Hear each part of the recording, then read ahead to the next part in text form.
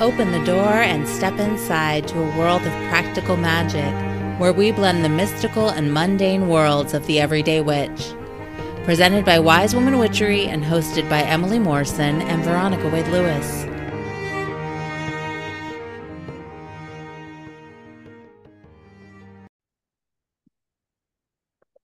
Welcome to The Witch Next Door. I'm Emily, and this week we have a very special guest with us. Danielle Dulsky is the author of The Holy Wild, Seasons of Moon and Flame, Women Most Wild, The Holy Wild Grimoire, and most recently, coming out real soon, Bones and Honey. She's a heathen visionary, painter, poet, amazing storyteller, and word witch. She teaches internationally and has facilitated circles, embodiment trainings, communal spell work, and seasonal rituals since 2007. She's also the founder of the Hag School and believes in the emerging power of wild collectives and sudden circles of curious dreamers, cunning witches, and rebellious artists in healing our ailing world. Welcome, Danielle. Thank you so much for having me, Emily. Very happy to be here. Yay! Well, I would like to just fangirl for a moment and say that I actually discovered, the first book I discovered of yours was The Holy Wild, I think right shortly after it came out. And I got the audiobook and listened to you telling the story, which is spectacular because, you know, authors always have their own voice. And when you can really hear their voice, it brings this whole other layer to what you're listening to or absorbing. And it just really inspired me. And I have gone back and listened to it time and time again, especially in moments where I'm not feeling inspired in my own magic. It was fabulous. And I just wondered, what really brought you into this witchery writing world? The witchery writing world. Wow. Well, so I always wrote. So I used to write like adolescent erotica when I was like 11 and 12 years old. So writing has been probably my primary art, I guess, for as long as I could write. And I really do believe that when a witch brings whatever their art might be into their witchcraft, then their witchcraft becomes that much more stronger. So this process of weaving writing with witchcraft and spellcraft, that was much more recent. Maybe I've been identifying as a witch since I was 24, 25, and practicing witchcraft before that, but not really, just kind of like being adjacent to witchcraft until I was about 25. And then word witchery and really getting into amplifying a spell through writing, that's been maybe for the past 10 years. So it's still evolving. It's a process of figuring out like what is my voice in my writing, and then what is my voice in a spell container, and how can I write so that the spells work, which is always the primary goal. I think it's spell, you want it to work. So a lot of trial and error and trying to find the witch's proof, the words that work, the chants that work. So yeah, it's a process. It's been a journey. Yeah, well, as it always is, right? As our own practices and crafts unfold, there is such a kind of a quest that we end up on with lots of side quests usually. Yeah, side quests. Yeah, that's it. Well, what brought you to, let me ask this different. What inspires you? What inspires me? Lots of different things inspire me. I guess from the more mundane places, I watch a lot of Netflix. I can't stand when there's like a popular show that I haven't seen or a popular movie that I haven't seen, and my kids are 14 and 17, almost 15 and 18, and I'm older. So it's like I'm still in this place of realizing like, oh, I haven't heard of popular things. like I'm not in those containers anymore. And so they have to tell me, oh, well, this is something that everybody's watching, right? So I do have a kind of FOMO specifically with like film and yeah, TV series and what everybody's streaming right now. Not so much with music, but with the archetypes that are really alive, on Mm-hmm. Netflix or in these places that really do kind of shape the culture. So I find inspiration in those places. I might not necessarily fall in love with the show, but I love seeing like, oh, this is what's turning people on right now. Yeah. Because there's a magic alive in that, obviously. I think the archetypes that need to come through when the world is in need of a certain medicine, they do come through, and they often come through, the number one streaming show Yeah. or whatever it might be. So that's a more mundane answer, but then I always find inspiration in nature, and especially like solitude in Mm-hmm. nature. um, Mm-hmm. I know that I start to feel kind of depleted if I haven't had good hour or more like alone in a really wild place. I'm lucky enough that I do have a place um where my husband and I do go, that's like about 5 hours away from where we live most of the time, where there just are no people. I mean, it's very rural, it's mountains, and I can really feel that there's a kinship with the other world in that place that allows the muse to come through me more easily than when I'm in my, more built place where the muse is still there, but it's different. It's on And Netflix. right, right. It's different. Well, when you're out on the land, you get to hear what the land has to say. And when we're in our structured or built places, there's more noise to Yeah. to deaden that sound. Yeah. Yeah, there's more noise, and I kind of haven't realized this until right now, but I think that when I'm writing, because I do write most of the time in my, more urban Mhm. setting, and I think I am more concerned than with how it will be witnessed and who's going to read it and how it will be received, which I think is important. I mean, if I'm writing a book, I do hope people will read it. Sure, of course. But when I'm writing something and I'm in that kind of removed and isolated place, I am less concerned, I think, with like, is anybody going to understand this, or what's the right word I can use so people will really get it. I think I'm less concerned with that when I'm in, when I'm the mountain mage. Yeah. Well, it's more wild. You're channeling the wild, Yeah. and not so tied to popular culture. And yeah, Yeah. yeah. It's weird though, because it's like the mountain doesn't care what I'm writing. No, It's a weird thing to think about, but yeah.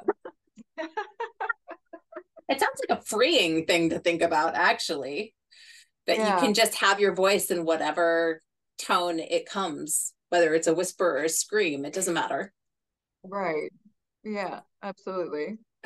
They'll still hear me. Well, I want to just back up and say I really love what you said about FOMO being the thing that kind of inspires you toward learning about what's popular right now, because it really speaks to that collective unconscious. And with all of the media around us moving so quickly, it can be sometimes hard to find the actual threads of that. And I do think that you're right on that things like Netflix, and sometimes even songs, even if that's not your jam, but those types of things last just a little bit longer than what pops up on social media, and gives you Right. more of a broad picture of what might be fueling the masses in the moment. Mm-hmm. Yeah. Yeah, absolutely. And then always asking like, okay, why? Like what if Uh-huh. that's the archetype, if it's the um the murder mystery or like the real life crime drama or whatever that everybody's watching, it's not just that story. So like what is that, killer archetype, or like the investigator sage archetype, that, Yeah. what is it about that that's so necessary right now?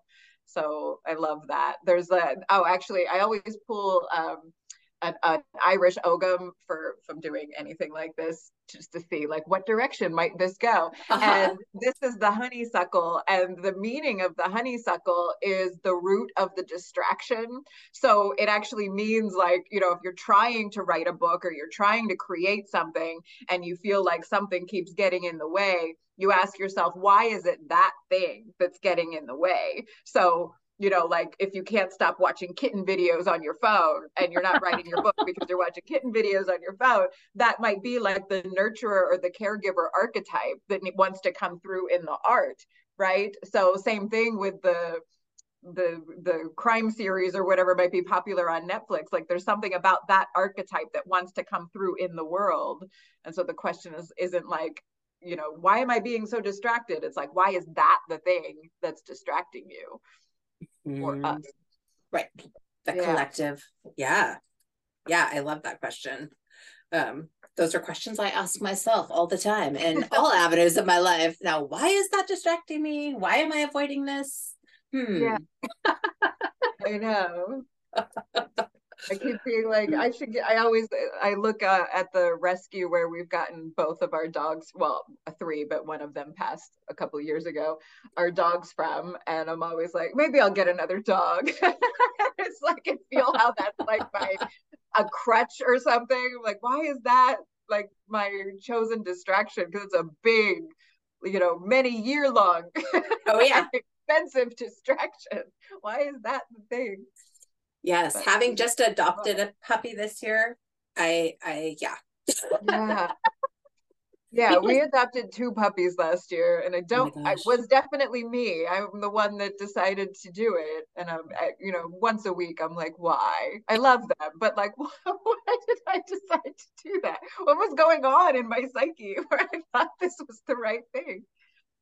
Well, I know for me, it's that mama vibe of like, oh, I want to mother and nurture something and, you know, Yeah, have that connection. And then also that companionship. And dogs are so darn loyal. I There's, know. yeah, Yeah. it's like true love always.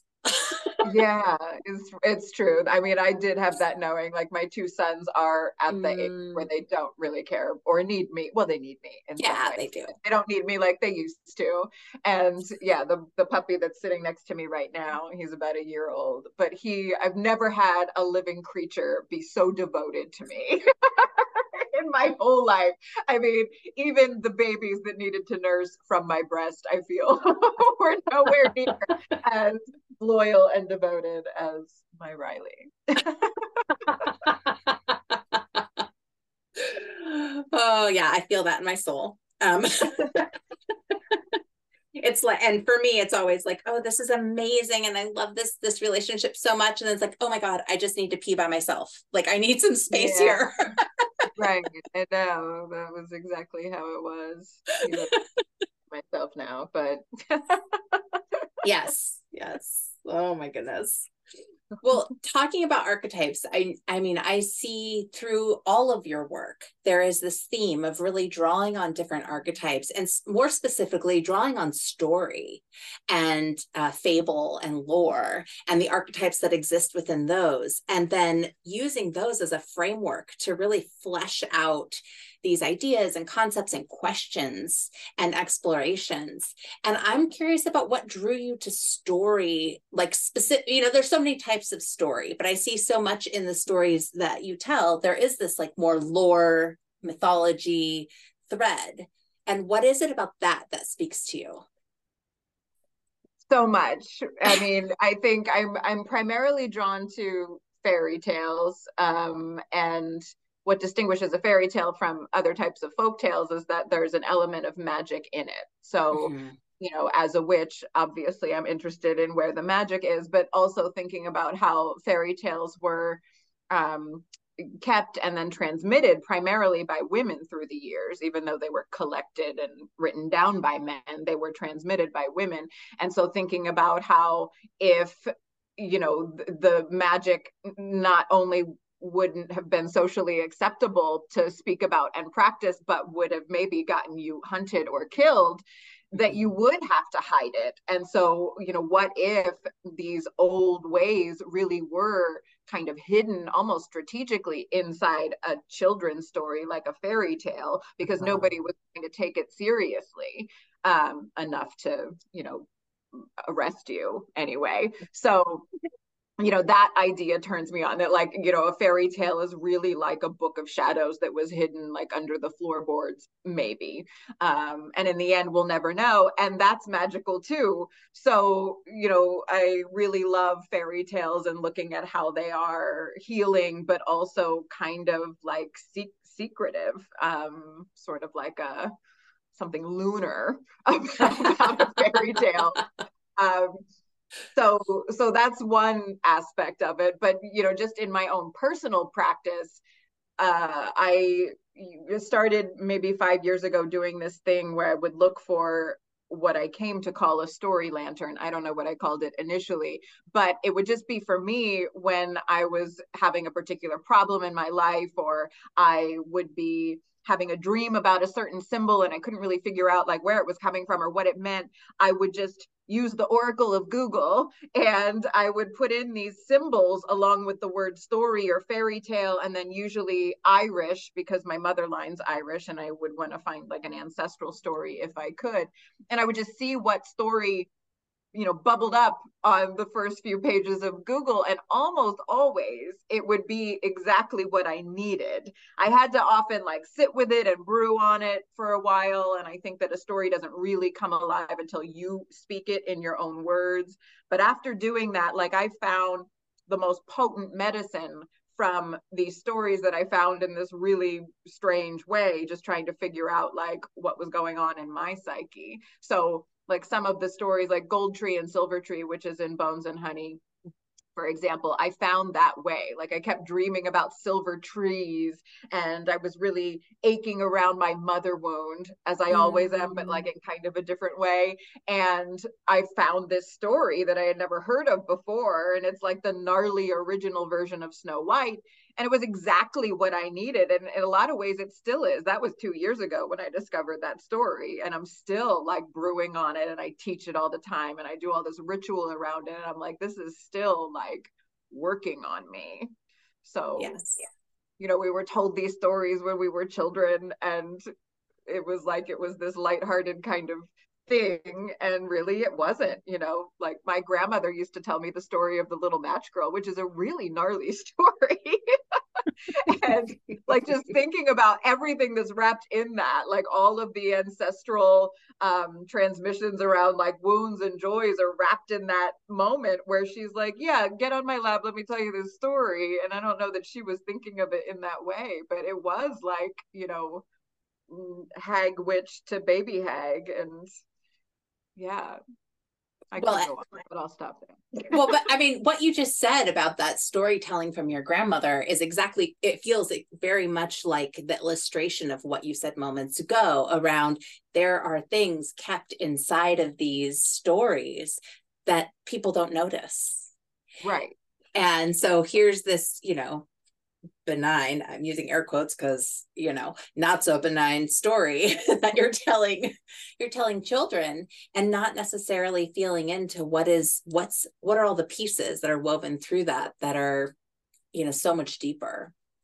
Yeah right. And that maybe it started out strategically, like let's pass this magic down and keep it hidden, or maybe it didn't. But now primarily it's not that way, and yet it's still being passed down, so that the the magic or the spell kind of does have a life of its own. The story itself is breathing and continues to live even in these like you said, seemingly benign interactions between the elders and the babes. So, that's cool too. That, it doesn't have to be a conscious transmission of the magic, and yet the magic is still being passed along. And maybe that's part of what makes it even more magical, is that it's not conscious. It's this, right. It's a living and breathing entity of its own. Mm-hmm. Yeah. Yeah. That made me have chills. Oh yeah, that's a thing. Oh, let me say one more thing. So, Yeah. because this was going to be my initial response to your question about like why story. Um, After I wrote The Holy Wild, so The Holy Wild came out in 2018, but I wrote it in 2017, and so it must have been at the end of 2017 or early 2018 when I read Pathways to Bliss by Joseph Campbell, and he was talking about how you can't really try to I forget how he phrases it exactly, but it's like you can't just shun the stories that you were given as a child because they're in there anyway. They're in you no matter what.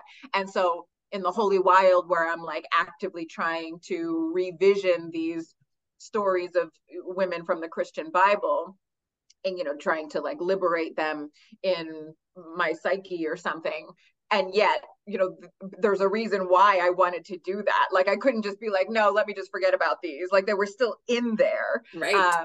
So the stories that were given to you or anyone as a child, like whether they're fairy tales or it was like a family story that was kind of passed down, like family lore is so good. And it Mhm. often is really like a fairy tale if you figure it out, like what were the stories that you were told about, your great great whoever, and is there a fairy tale that's like that? And then what's the magic that's in that fairy tale? Like that could be something that really is the deep medicine from the earth-based traditions that we all go back to if we go back far enough.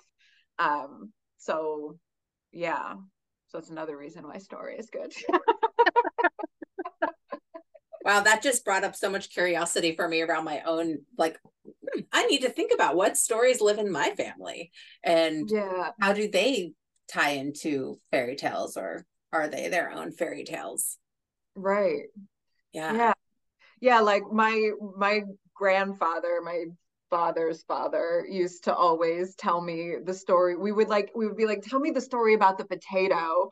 And it's such a weird thing. Like I put it at the end of Seasons of Moon and Flame because I thought it was just such a weird thing in my weird piece of my history, because it's such a sad story. And it's not even a story. The story is that his mother left a Bluebeardian man, like very abusive and kind of vicious, and left him to be a single mother during the Great Depression with 5 children and in Detroit. And so the potato story is that the 5 children and my great grandmother Myrtle would all sit and share this one potato like every night. And so my grandfather would tell us this story while we were at the table with a comparative bounty before us. Uh-huh. And the story was told so that we would eat our food and like appreciate it and feel grateful.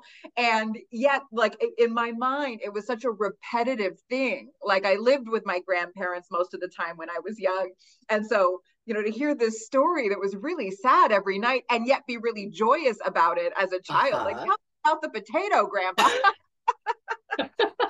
Is such a weird thing because it's a story of scarcity, but then also, this bold woman who, left her abuser, knowing that it was going to be really hard. Like there's all of that that's wrapped inside that one story that doesn't seem like a fairy tale. But, if you dig out certain archetypes that are in there, you can find like the warrioress. And Yes. yeah, so yeah, there's magic in the stories. You just have to like not take them for granted and be like, maybe that's a little more magical than I thought it was. Well, and that was the first thing I thought when you were telling that story, was that I didn't think the word warrioress. I would thought the word heroine. Here is Yeah. this very strong, powerful heroine of this story who managed to sustain her children Yeah. after leaving a dark scenario. Yeah. And, and here you are the lineage of that, right? So it Right. carries on. Yeah. Yeah. I know. And everybody would always say that like Myrtle was so mean. Like my grandmother, because it was her mother-in-law. So my grandmother, like, didn't like Myrtle, and Myrtle's so mean. And I remember her because she lived for a long time. So I remember her when I was little, and I was like, Myrtle's awesome. this little pug dog that like followed her around, and I'm like, I love Myrtle. I'm gonna be Myrtle. Oh my God, I love that. An ode to Myrtle. Yes. Yeah. Oh. I want to make sure that I ask this question because it's something that has stood out to me a great deal in your writing. And also I've taken some classes with you. So I've heard you bring this up before, and it's something I'm deeply passionate about, which I'm sure is why it's stuck, but is the etymology of words. Mm-hmm. And, you know, even just talking about our own histories and ancestry and these stories, there's also this way that we go back with words of like, well, what's the origin of that? If we dig out all the space around what that word has become, what was it to begin with? And where did this interest start for you? And how has it, I guess, influenced you? I don't know where it started. I've always been into this idea about like, where do the words come from? Mm-hmm. Maybe, I don't know that this is true, but maybe it came from like I guess I took 6 or 7 years of French, which I no longer remember. But I did study French for a long time in high school and college, and I could speak it probably really badly and understand it once upon a time. And I remember like being really curious about like, well, that word's very like our word for that same thing, and like sort of digging out like, well, where did it start and what does it really mean? Because like the word would be similar but like a little bit different. So it could have been kind of, my interest could have been piqued then. But I love the idea now that like a single word is a whole story. Like, Yes. you know, a single word has a once upon a time, and, you know, now would be like it's ever after, and yet it's still evolving. So thinking about what was going on culturally when that word meant that, and now it means this. And so why would that be? Yeah, so I love that. I love that there's just like a single, you know, bunch of letters, and yet there's a whole story in it. There's a whole book inside like this one short thing. Yeah, I love that. I love that too. Well, and the evolution, it's all about a journey, right? So even at the start when we were first talking about, you know, being on our own paths and how that evolves and quests and journeys, whatever. But the words have the same thing because they started as one thing, and over time we've given them different meanings, and so they have this whole like evolution of like blooming into whatever they are now. And when we dig back to the roots, there's so much juice there, and a deeper understanding, I think, too, of people and how we have communicated, but also of just the culture.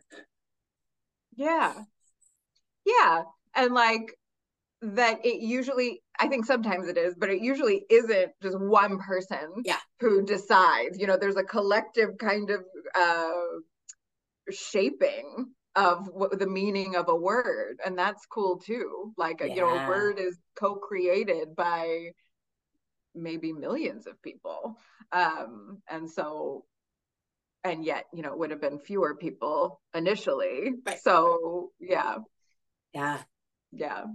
I could get really weird about it, but it wouldn't sound intellectual at all. So.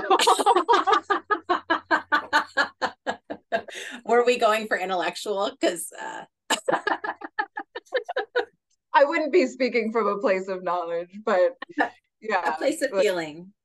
A place of feeling. Yes, exactly. Yes. my when I talk about words and language, like my Aquarian starts speaking, and I just kind of sound like an alien. And not everybody gets it. Other aliens get it, but right, but not all the people. No, not all the beings. Oh, that's awesome.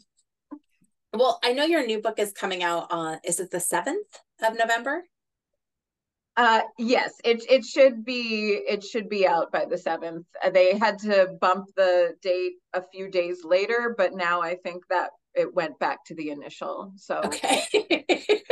And all these things that are out of our control, we just roll with it, right? Yeah. But this book is a heathen prayer book, and what is prayer to you? What does that mean? Yeah. So the etymology of prayer is Yes. earnest request. It is an earnest request. And, to me, a prayer is very like a spell. I'm not saying every spell is a prayer or every prayer is a spell, because I do think that they're different, but a spell is a conversation. When you cast a spell, you're in conversation with the energies that you're hoping will resource you and come together and bend to your will, or do what they need to do in order to fulfill your desire or your intention. Prayer is also a conversation. So in the book, I say prayer troubles us into participation. It gives you a sense of being in conversation with something that is not only beyond you, but something that is of the wild unseen and not particularly visible. And that's important, to be able to acknowledge that the other world exists over and over again, and that it isn't just, us in these very heavy bodies that are, I don't know, doing whatever we do, bustling about and trying to affect our world. There are these hidden, unseen powers that are less visible and very much at work. And I believe that everything kind of starts in that less visible place, and then it gets made manifest in this heavy and material place. So, to me, prayer is being in participation with that thing that is less visible than me in this heavy body. Yeah, so that's one piece of it, but we all need these earnest requests that aren't necessarily bound to a particular deity. They might be, but they don't need to be. You can pray to your ancestors, you can pray to yourself 20 years from now or whatever. So it doesn't necessarily it's not a distinguishing feature of prayer that it needs to land with a deity or with whatever you might conceive of God to be. I do think it's important to consider where it's going. So prayer is very like a charm in witchcraft, where you do want to consider where it's landing. Where is this spoken incantation's destination? Same with prayer. I think it's important to kind of think of, well, who am I praying to in this moment? But it doesn't need to be a deity. Mm-hmm. Sometimes it can be, but you do you, witch.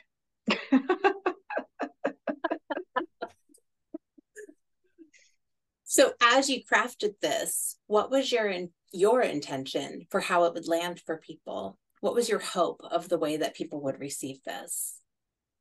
I decided in the beginning, and I think this is still true, that I hope that everybody that reads it finds one of the prayers. So there's 13 books of 13 prayers. There's a lot of prayers in there, and some of them are long stories, and some of them are short, 3 to 5 sentence paragraphs, but that everybody would find just one where they were like, I feel like I could have written this right now. That this is the thing that I really needed. This is the reason why I'm reading this whole book. So I decided that in the beginning because, I was thinking about having it be prayers for so many different and kind of disparate archetypes and how all of these contradictions are housed in this book. And so, of course, not every single thing is going to resonate with every single reader at any given time. So that was a tension I was holding in the beginning when I was, trying to figure out how it would be structured and all of that. And I decided it was strategy. I'm like, there just needs to be one prayer for everyone. And if there's more, that's great. But if it's just one, that was my goal. That one prayer was worth the $18 or however much they paid for the book. That was my goal. Well, I mean, I can't imagine. So I've read it, and I can't imagine that somebody could read it and only pull out one prayer, because it is the offerings are so varied, and you touch so many aspects of the human experience within it. And I mean, my copy is annotated pretty heavily. I'm like, underline, yes, this line, yes, this prayer. And I love that some of it is really long and some of it is very like small. And yeah, just there's a prayer for every occasion in there. Yeah, I was really thinking about that. Like, the different my life story and like the prayers that I needed at certain times when I was going through a certain initiation or whatever. And then of course now. Yeah. So I hope so. I hope that people find what they need. Do they feel like yours or do they feel like they were created for other people or both? Both. There's Yeah, there's like in a lot of ways I've been writing this book for a long time, even though sure. I didn't have a title or like a book deal for the book or an idea of a heathen prayer book until around this time last year. But there's prayers in it that I had written many years ago. Mm-hmm. So, those if I'm sitting down to write that just for me, the way that the prayers are written in Bones and Honey, that is the way I would write. That's like my default. Uh-huh. So there are some prayers in there that I did write just for me and maybe many years ago. And then there's prayers where, um, like I'm thinking of I think it's called Song of the Pandemic Children. Like if I was a child, like my kids are younger, and, my oldest son totally missed his first year of high school. And my youngest Yeah. son missed his first year of middle school. And like thinking about like, what would that have been like for me?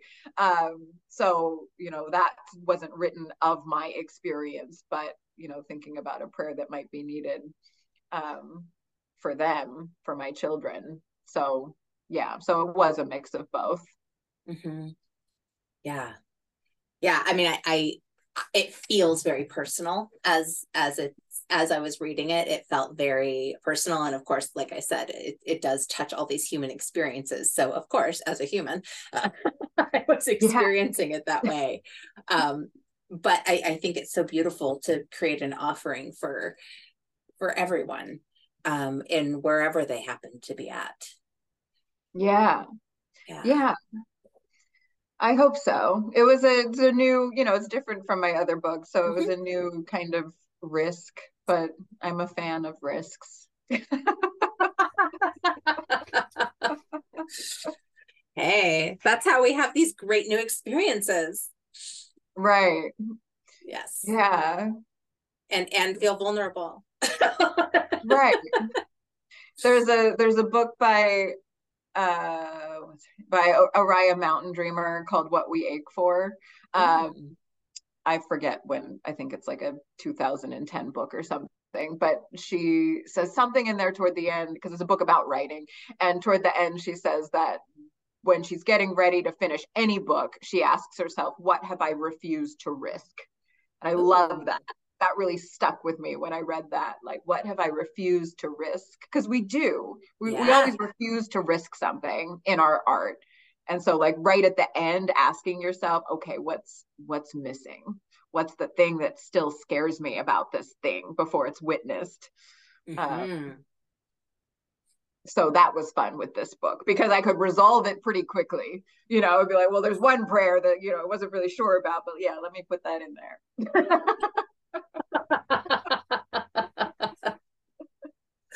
Oh my goodness. That's a very juicy question to be asking, not just in writing, but kind of everywhere. Yeah. Yeah, Yeah. And good. sometimes it's like, well, yes, I refuse to risk that. And I think that that is a wise decision. Absolutely. But it's more about asking yourself the question. And I mean, Yeah, again, I get naming it. curious. Why am I doing this? What's this about? You know, Yeah, right. shadowy. Delving into the shadow. Tis the season. It is the season. Well, Danielle, is there anything that you would really love people to know about your book outside of what we've talked about, this new book baby? Um, well, just um that, part of my intention was to consider the archetypes that I do think are medicinal for us right now. I know that saying us is such a weird, because we are all so very different and becoming Yes. more so unnecessarily, I think. But what are the medicinal archetypes for this sort of like global global mythic underworld chapter that is still unfolding and maybe being in the liminality void stage of initiation, which is sort of the least comfortable because everything's so uncertain and chaotic. So in the book, these 13 chapters are named for these 13 archetypes that I am thinking have a potent medicine. And so, the prayers are about awakening and amplifying that particular archetype. And so it is a book that is full of contradictions, I think. There's the heathen queen is in there, but so is the, weeping bone witch. So that I do think that whatever chapter our personal stories are moving through within the larger collective chapter, that there probably is something in there that feels potent. Maybe not on any given day, but maybe a prayer that feels like an important practice, as a ritual or a single spoken spell. So that's my hope. Yeah. I actually was thinking about how powerful it could be to utilize this piece of work as kind of a divinatory, like pulling it off the shelf and going, okay, what medicine do I need today? And just opening to a page and reading where your finger lands. And how does that speak to me in this moment? Which I love doing anyway with books, because I just think it's very exciting and unknown about what you're going to find out. But with something so intentionally prayer-based, it feels like it could really give you just this beautiful piece of medicine you might need in that moment. Yeah, I have heard that from people already, that they have done it in that way, or used it, book divination or bibliomancy, and that's cool. I'm up for hearing how that goes. Well, I will say, for anyone out there, I would actually encourage everybody to purchase this book and read it cover to cover first, because it is rich with story. And even the way the threads run through each one of the chapters, it's beautifully written. So thank you for bringing this magic into the world. Yeah, thank you. Yeah. And, thank you too for taking the time to chat with me today. I love getting to hear about where people are coming from and how they're manifesting their magic and what inspires them. And I think that brings inspiration to other people. Yeah, thank you. And it's nice to also articulate it, because you're like, oh, let me give shape to my weird brainscape right now, instead of just like in my mind. So yeah, that is also helpful for me. Thank you. Yes. You're welcome. Anytime. Always happy to have a chat about all things. Awesome. So definitely everyone go out and check out Bones and Honey, a heathen prayer book. And this podcast will likely come out on the day that it's released. So you can just hop right on it wherever you like to purchase your books and get that thing delivered to your house ASAP. Well, Danielle, thank you again. And I really appreciate you and everything you're doing. And thank you. Yeah. And everyone else who's tuning in, until next time, keep it magical. Hey there, friends. Emily here from Wise Woman Witchery. If you like what you hear on The Witch Next Door, I invite you to support us. You can do that by rating, reviewing, liking, following, what else? Whatever else it is that you do on the platform you like to listen to podcasts on. By doing these things, it actually helps other people find us. And in that way, helps us spread the magic. So I appreciate you taking the time to do that. And thanks for being a listener.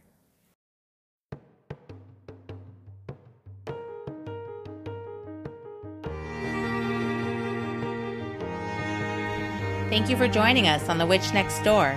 Join us next week as we explore more ways to make every day more magical. Can't wait? Visit wisewomanwitchery.com or follow Wise Woman Witchery on Facebook and Instagram to stay up to date on all current offerings and be a part of the tribe. All episodes are created by Emily Morrison and Veronica Wade Lewis. Music written and performed by Jean Cornelius.